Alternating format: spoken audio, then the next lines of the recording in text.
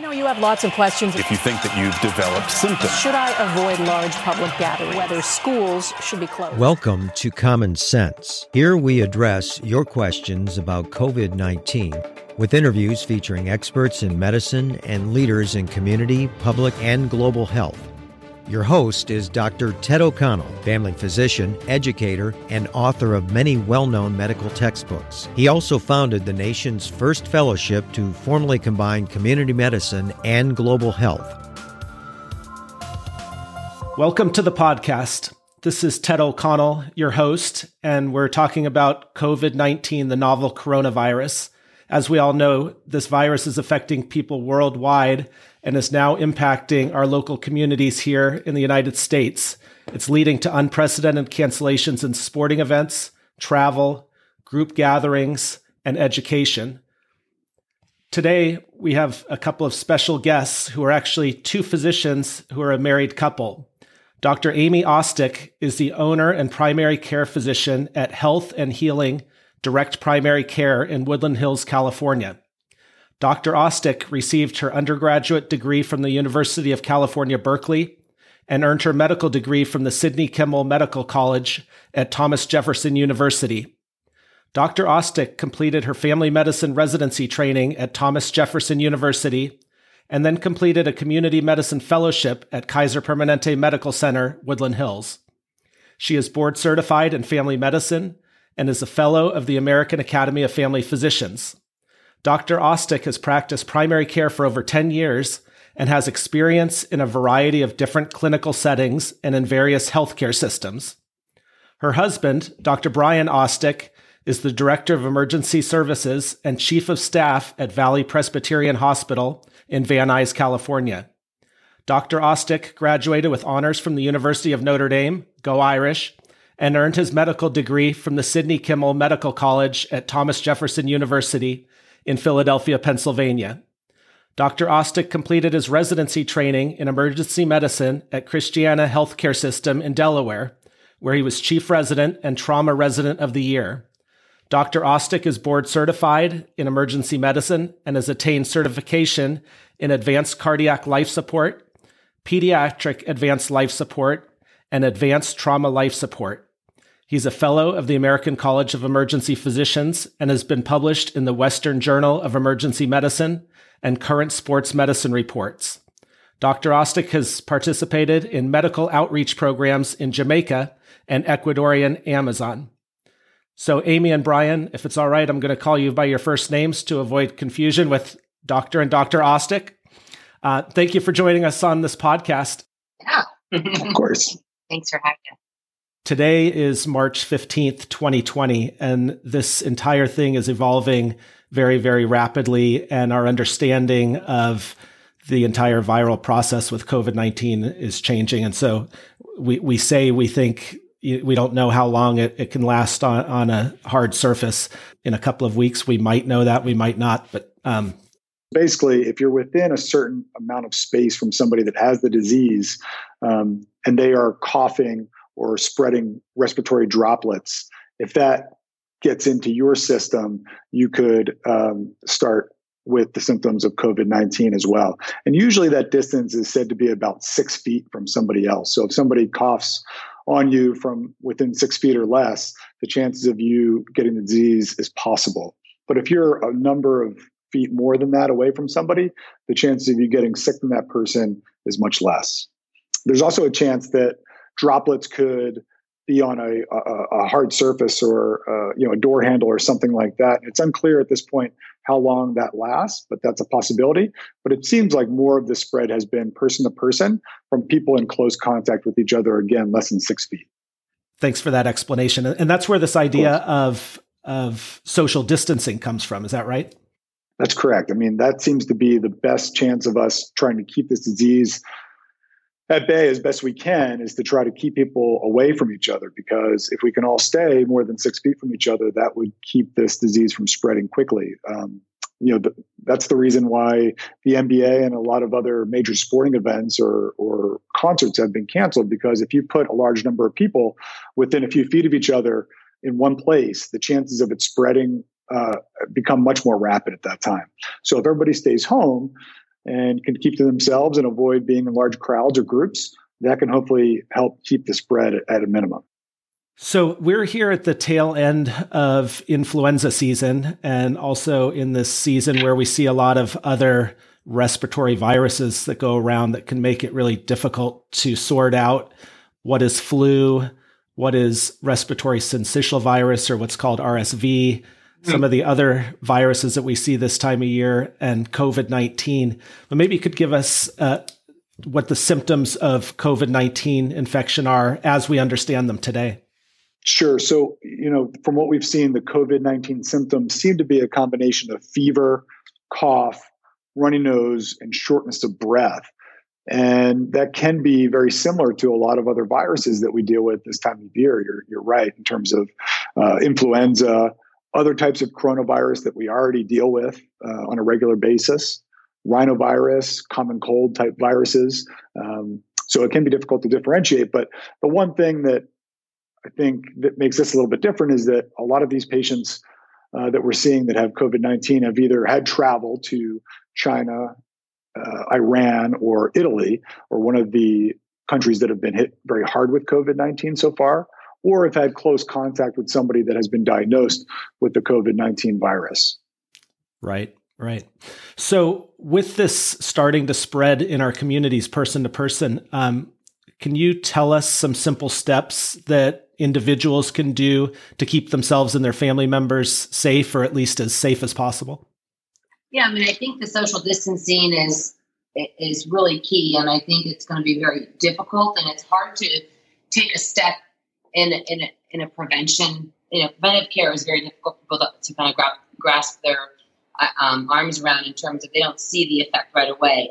They're looking at preventative measures, and they're looking at people and they're thinking everybody looks okay. These are preventative steps that we're taking so that we don't deal with catastrophic numbers of people flooding the emergency rooms and requiring mechanical ventilation all at once. So social distancing is really so that we can kind of flatten the curve, slow the velocity of spread of the virus at one point. So social distancing, keeping yourself isolated, at least from a physical sense, 6 feet away from people, really hand washing before and after you go out of the house and touching surfaces, avoiding touching your face at all costs, because that's kind of where you can introduce respiratory droplets or the virus into your respiratory system.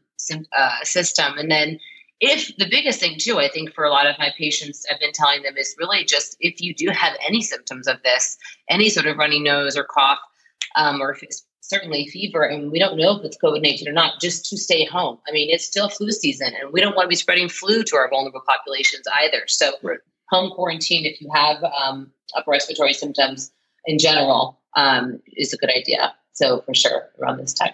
Great. Thanks, Amy. That's super helpful advice. Amy, so tell me, what are you telling your patients about travel with this emerging pandemic, and particularly air travel, but just travel in general? Yeah, my thoughts on this in general have rapidly changed over the last week. And I was really telling people who, really restricting international travel a couple of weeks ago. And then now I'm really telling all of my patients to avoid air travel at all costs, because it does confine you into a closed space and close contact with people, and potentially expose you to any sort of vulnerable populations that may be on the plane with you. So I'm telling them to avoid travel at all costs, or in terms of air travel. And I think, travel in a car, it depends on what your motivation and where you're going. If you're going to see grandma and grandpa somewhere, that's probably not a good idea.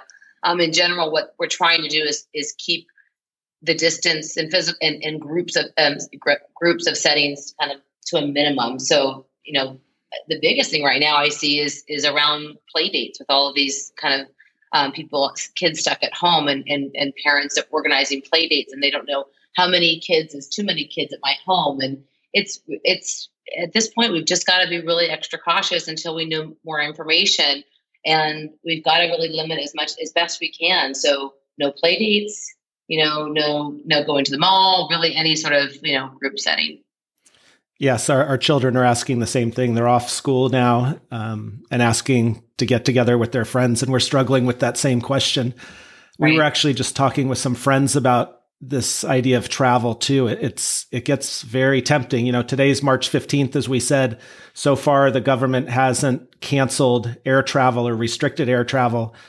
Flights are dirt cheap. It gets really tempting to jump on a plane and go somewhere. But I really do think it's just the best advice to advise people not to get on a plane unless they absolutely need to get somewhere.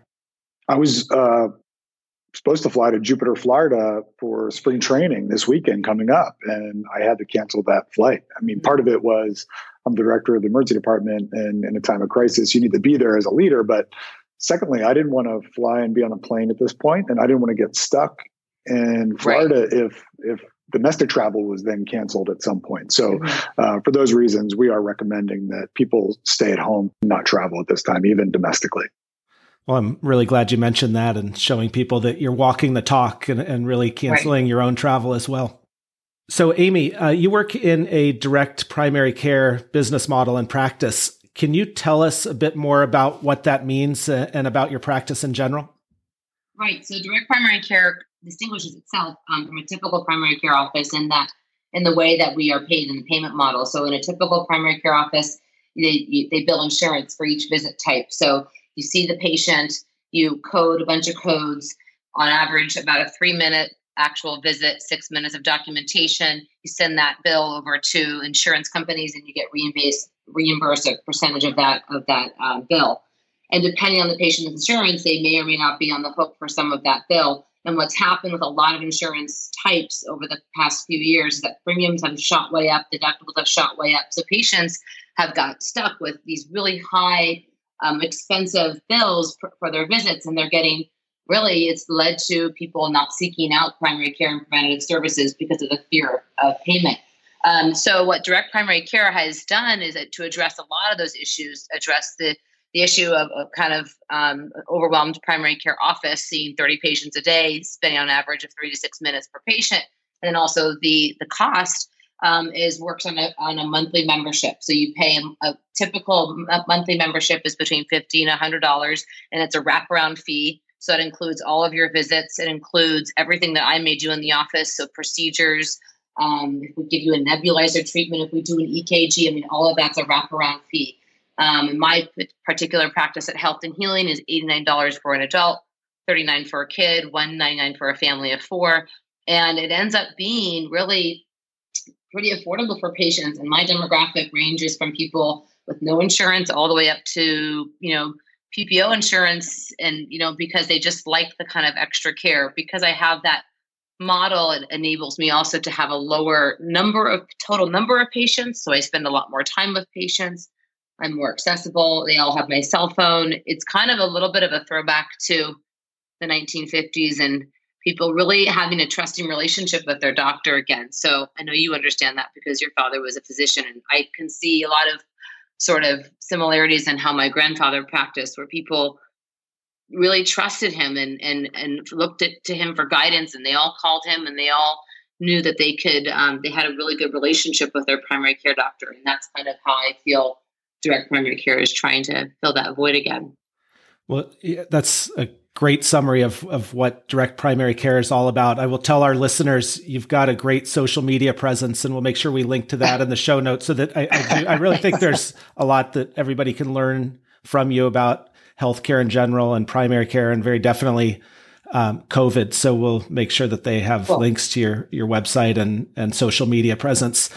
You mentioned in that answer about accessibility. And so I actually want to ask you a bit about the idea of virtual medicine or telemedicine, how you incorporate that into your practice in general, and even more importantly, now that we're really trying to do more virtually and avoid that person-to-person contact, what that looks like in your practice. Right. And I think that, if we could look at it from a half glass full, this COVID-19 is, I hope at the end of this, that this will force us to look at primary care and healthcare delivery systems in general, and why we are forcing this brick and mortar system when we're in the 21st century, and that we need to kind of rethink about how our healthcare delivery system is being serviced. And what direct primary care is, because we can just charge a flat fee, we can really take that office visit and make it however we want. It could be a face-to-face if it needs to be, but it also can be a text, a FaceTime.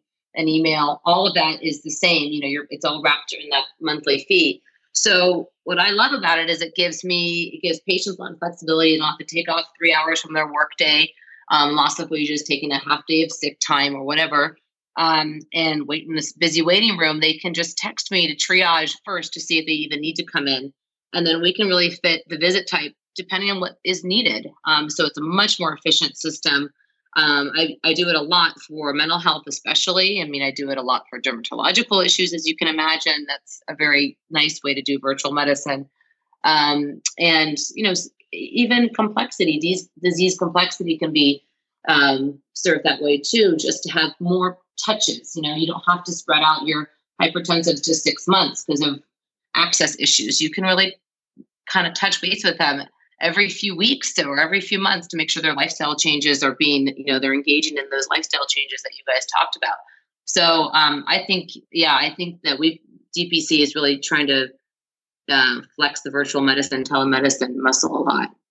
That's great. And whether we call it virtual medicine or telemedicine or telehealth, it really does seem to be the wave of the future for making healthcare more accessible, more efficient, more cost-effective.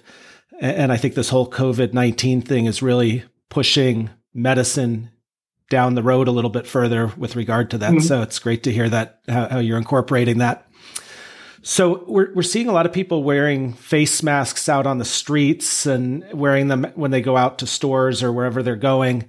And at the same time, we're approaching the potential of a critical shortage of face masks and other protective equipment in our hospitals for our healthcare providers who really need it to be able to care for patients. So what would your advice be for our listeners about this? Science, science, science! Science, science! Hello, podcast fans. Want to get weird with us? Come check out the Mad Scientist Podcast. We're a weekly show that looks at the history, philosophy, and hard facts behind your biggest paranormal questions. Did the government really pay for a psychic spy program? Yes! Is it true that surgery got its start in grave robbing? Yes! Can a roller coaster really kill you? Legally, we can't say so for sure, but sometimes, yes! Join myself, Chris Cogswell, and my co-host, Marie Mayhew, as we examine the science, philosophy, and history behind the strange and unusual. All to discover what's possible and plausible versus what's, well, just made up. Check us out wherever you find your favorite podcasts. The Mad Scientist Podcast. Yeah, I think if you're healthy and well, you do not need a face mask. And there's been actually no evidence to support that reduces your risk of an infection. It can reduce your risk of kind of touching your face, and that's the only thing that it's been shown to do. So if you're well, you do not need to wear a face mask, and certainly not an N95 mask. Because those are in dire short supply, and a lot of DPC docs and docs that aren't connected to big healthcare systems are desperately in need of that because they want to start swabbing, they want to start testing, and they can't do that without the proper PPE. Or personal protective equipment and N95 masks. So I definitely do not support you using N95 in healthy, well people. If you are sick, then yes, and if you do have to leave the house, if you have just a basic surgical mask, that's okay, and I think that's probably a smart thing to do. But I would very much advise against the stealing of any sort of surgical masks in ERs or in primary care offices, because our nurses need them for sure, and definitely our docs on the front lines that need them. So, yeah, and you say stealing, unfortunately that is happening, and so just as a public service announcement, really, if you're healthy and you're out and about, you don't need to be wearing masks, and please don't take them from hospitals, medical centers, offices. They really are needed to care for sick patients and keep our healthcare workforce healthy so that they can provide care for the sickest of the sick. Yeah. Just today, the governor of California ordered bars and wineries to close to the public and asked that restaurants cut capacity to 50%. New York City has closed its public schools. Other states are implementing measures very similar to what's going on in New York and California. What are your thoughts in general about these actions that are being taken? So these are tough decisions that the public officials are having to make, but it would be our understanding that this is the best thing at this point for this outbreak. It's tough as you look at a bar or a pub as a social gathering place, and as a fellow Irishman, it's tough when you say you got to close the pubs. But when we're talking about social distancing, the last thing you want to do is put a bunch of people in one place together, and that's what a bar or a pub is set up to do. So by shutting those down and forcing people to stay away from each other, that will help to slow the spread of this disease as best as possible. Amy had mentioned flattening the curve a little bit earlier, and it's probably easier to see this, but most people have probably seen it on social media of that, the two graphs, the one that ramps up really quickly and has a real steep curve, and the other one that is a lot flatter, which is the flattening the curve type graph. And, the problem with the first one that's really steep would be if everybody got infected very quickly, and if everybody showed up in my emergency department tomorrow, we would have a tough time handling all those patients. It would be better if somebody got sick tomorrow, and then somebody else got sick in a week, and somebody else got sick a week after that, and we were able to handle those cases over an extended period of time, as opposed to handling them all within the first week. And so by keeping people away from each other and social distancing, and allowing us to flatten the curve, that gives us the best chances of success overall as a country. Yes, and I think what happened in northern Italy and what's starting to happen in Spain is a really good lesson in that. Is the healthcare system is not set up to deal with everybody being sick all at once, especially with critical illnesses. Yeah. So, Brian, can you tell us why it's so important to keep our emergency departments from becoming overcrowded? Yeah, so to give you an idea, we see about 70,000 patients a year in our emergency department. That translates at this time of year to about 220 to 240 patients per day.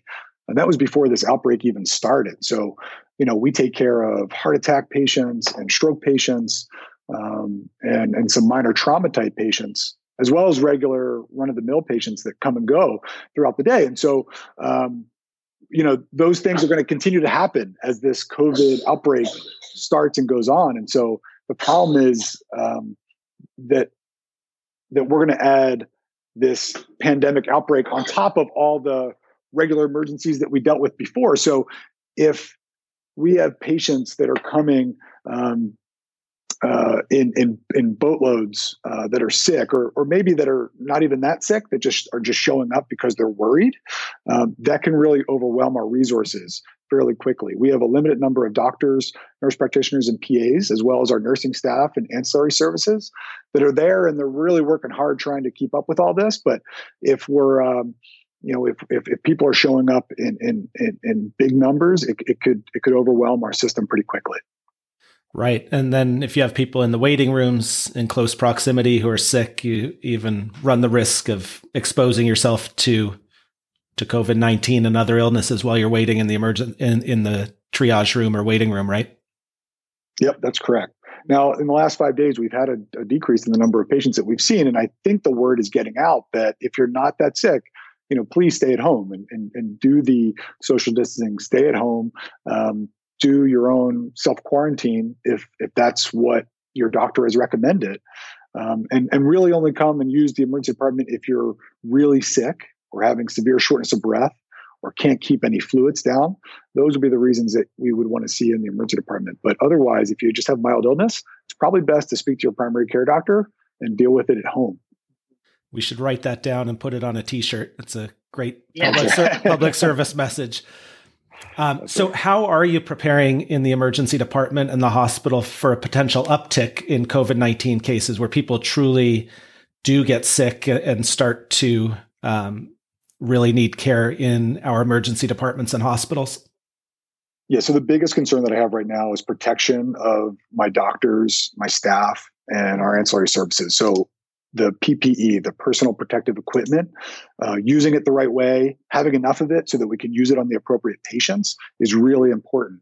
I don't want my staff getting sick, because if I have a doctor that goes out because they got sick and now they need to be quarantined, that's going to make the next few shifts very difficult if they're scheduled to work.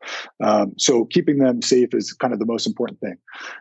In that respect, we understand that we may still have some people get sick even with the fact that they're using the PPE equipment appropriately. And so we've put together a backup call schedule. And it's been amazing to see my doctor step up and to say, even though I'm not working this day, I'm willing to be the backup doc for that day in case somebody gets sick, and I'll step up and do their shift. We're also employing almost like an emergency disaster response team with a list of doctors that don't even work in my emergency department currently that are willing to do shifts at various emergency departments that we could get credentialed very quickly in the case of a disaster where we would need extra doctors to come on board and work shifts. And so we've put that together as well. And these people are really the true heroes that are putting themselves and their families at risk by being on the front lines of the emergency department and stepping up in this time of need. And so we really appreciate that. We're talking about, from a hospital-wide standpoint, talking about cancellation of elective surgery cases so that there's enough availability of beds in the hospital as well as ICU beds. And then we're also talking about increasing the number of ventilators that we have available in the hospital, because as these cases get more severe, you start to see people that have trouble with oxygenation and their oxygen level drops and they need to be put on ventilators. And we need to help them breathe for a period of days as they rest their lungs until they get better and we can take them off the ventilator. So you see this happening in Italy right now where they've had a need for increased number of ventilators. And so our respiratory team, as well as our hospital, are looking at increasing the number of ventilators so that we're ready in case that surge does happen. I'm really curious to hear, Brian, about this emergency response team that you're putting together. How do you put the call out for physicians to sign up for that? How do you identify who might be interested? It's an interesting, kind of operational challenge, I imagine. Mm-hmm. Yeah. So my group, we have about 30 emergency departments around the LA and San Diego area, as well as New Mexico and Hawaii. And they've put out a kind of a message to all the docs to say, hey, if you're willing to be part of this team, please let us know. And we have a list now of the docs that are willing to lend out their services and to provide their extra time and extra shifts in case that's needed. It may not come to that, but at least we have that as a backup in case it does. Does that include nursing staff and laboratory technicians and radiology technicians and other ancillary healthcare workers, or is it specific to physician workforce? For us, it's just the physician workforce at this point. But every day we're meeting with the hospital leadership. And we're kind of sharing best practices and talking about the updates as to what happened throughout the day. Where are we now, and what do we need to do to plan for tomorrow? And so the idea is let's hit each day as it happens. We'll get through that day, and we'll look to the next day as to what we need, what resources do we need, what things do we need to change, what worked, what didn't work, and where do we go from here? So, in collaboration with all those different services, it takes a real team approach to get through a crisis like this. So it takes the doctors and the NPs and the PAs and the nursing staff, and you need security, and you need respiratory, and you need the leadership of the hospital. You need the environmental services, the people to clean rooms and make sure that they're clean for the next patient to come in. So everybody working together is important. I mean, don't even forget the cafeteria workers that are there to help feed the patients as well as the staff so that we can continue to do our job. Everybody has a role to play, and everybody has to play that role so that we can succeed. Yes, I think it really demonstrates the importance of interprofessional teamwork and our ability to be agile and make changes on the fly as new information comes in and new challenges comes up. So it's really we could probably do a whole podcast just on how, from a public health standpoint, how all of that is being approached. Absolutely.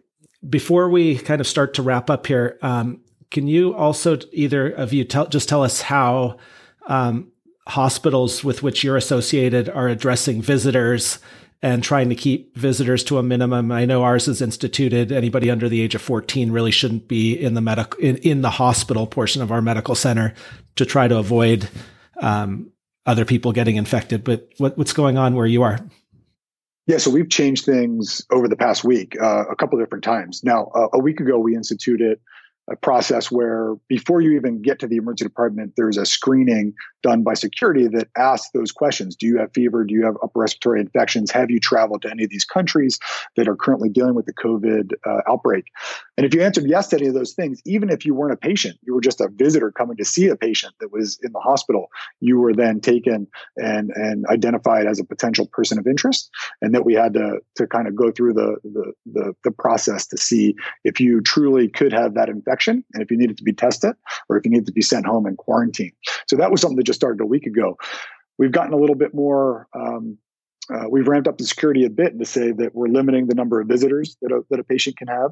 We're limiting the number of visiting hours. We're trying to end visiting hours earlier to give patients a chance to rest and to sleep upstairs. And we have also done the same thing with trying to say we don't really want the pediatric population coming in as visitors, and we are encouraging families to keep the pediatric population home. We're also making sure that everybody's wearing their badge and that they're identified as healthcare professionals, so that we can make sure that the doctors can get in and out of the hospital and see their patients, but that the people that aren't part of the healthcare team are not let in. And we want to make sure that the public knows that we're not trying to keep you away from your loved ones, but this is some of the measures that are important when you're dealing with a healthcare crisis. Yeah, sometimes it's just important and necessary to enforce really strict infection care measures, which sounds like is what's happening.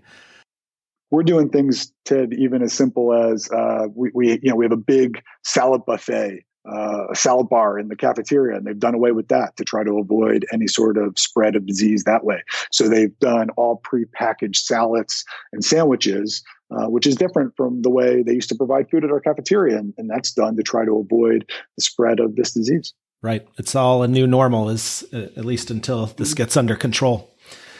Well, this has been super useful information, and I think our listeners are really going to appreciate the insights that the two of you have had. Is there anything that I haven't asked that you'd like to add to this podcast? I would just say, getting back to the telemedicine, I think especially for this type of situation where we are right now, your first call should be to a telemedicine service or a doctor or a professional before you really think about going to an ER or even an urgent care setting. Before you go into a healthcare facility, try to triage yourself either with your primary care doctor or using a telemedicine service. That's what we're trying to.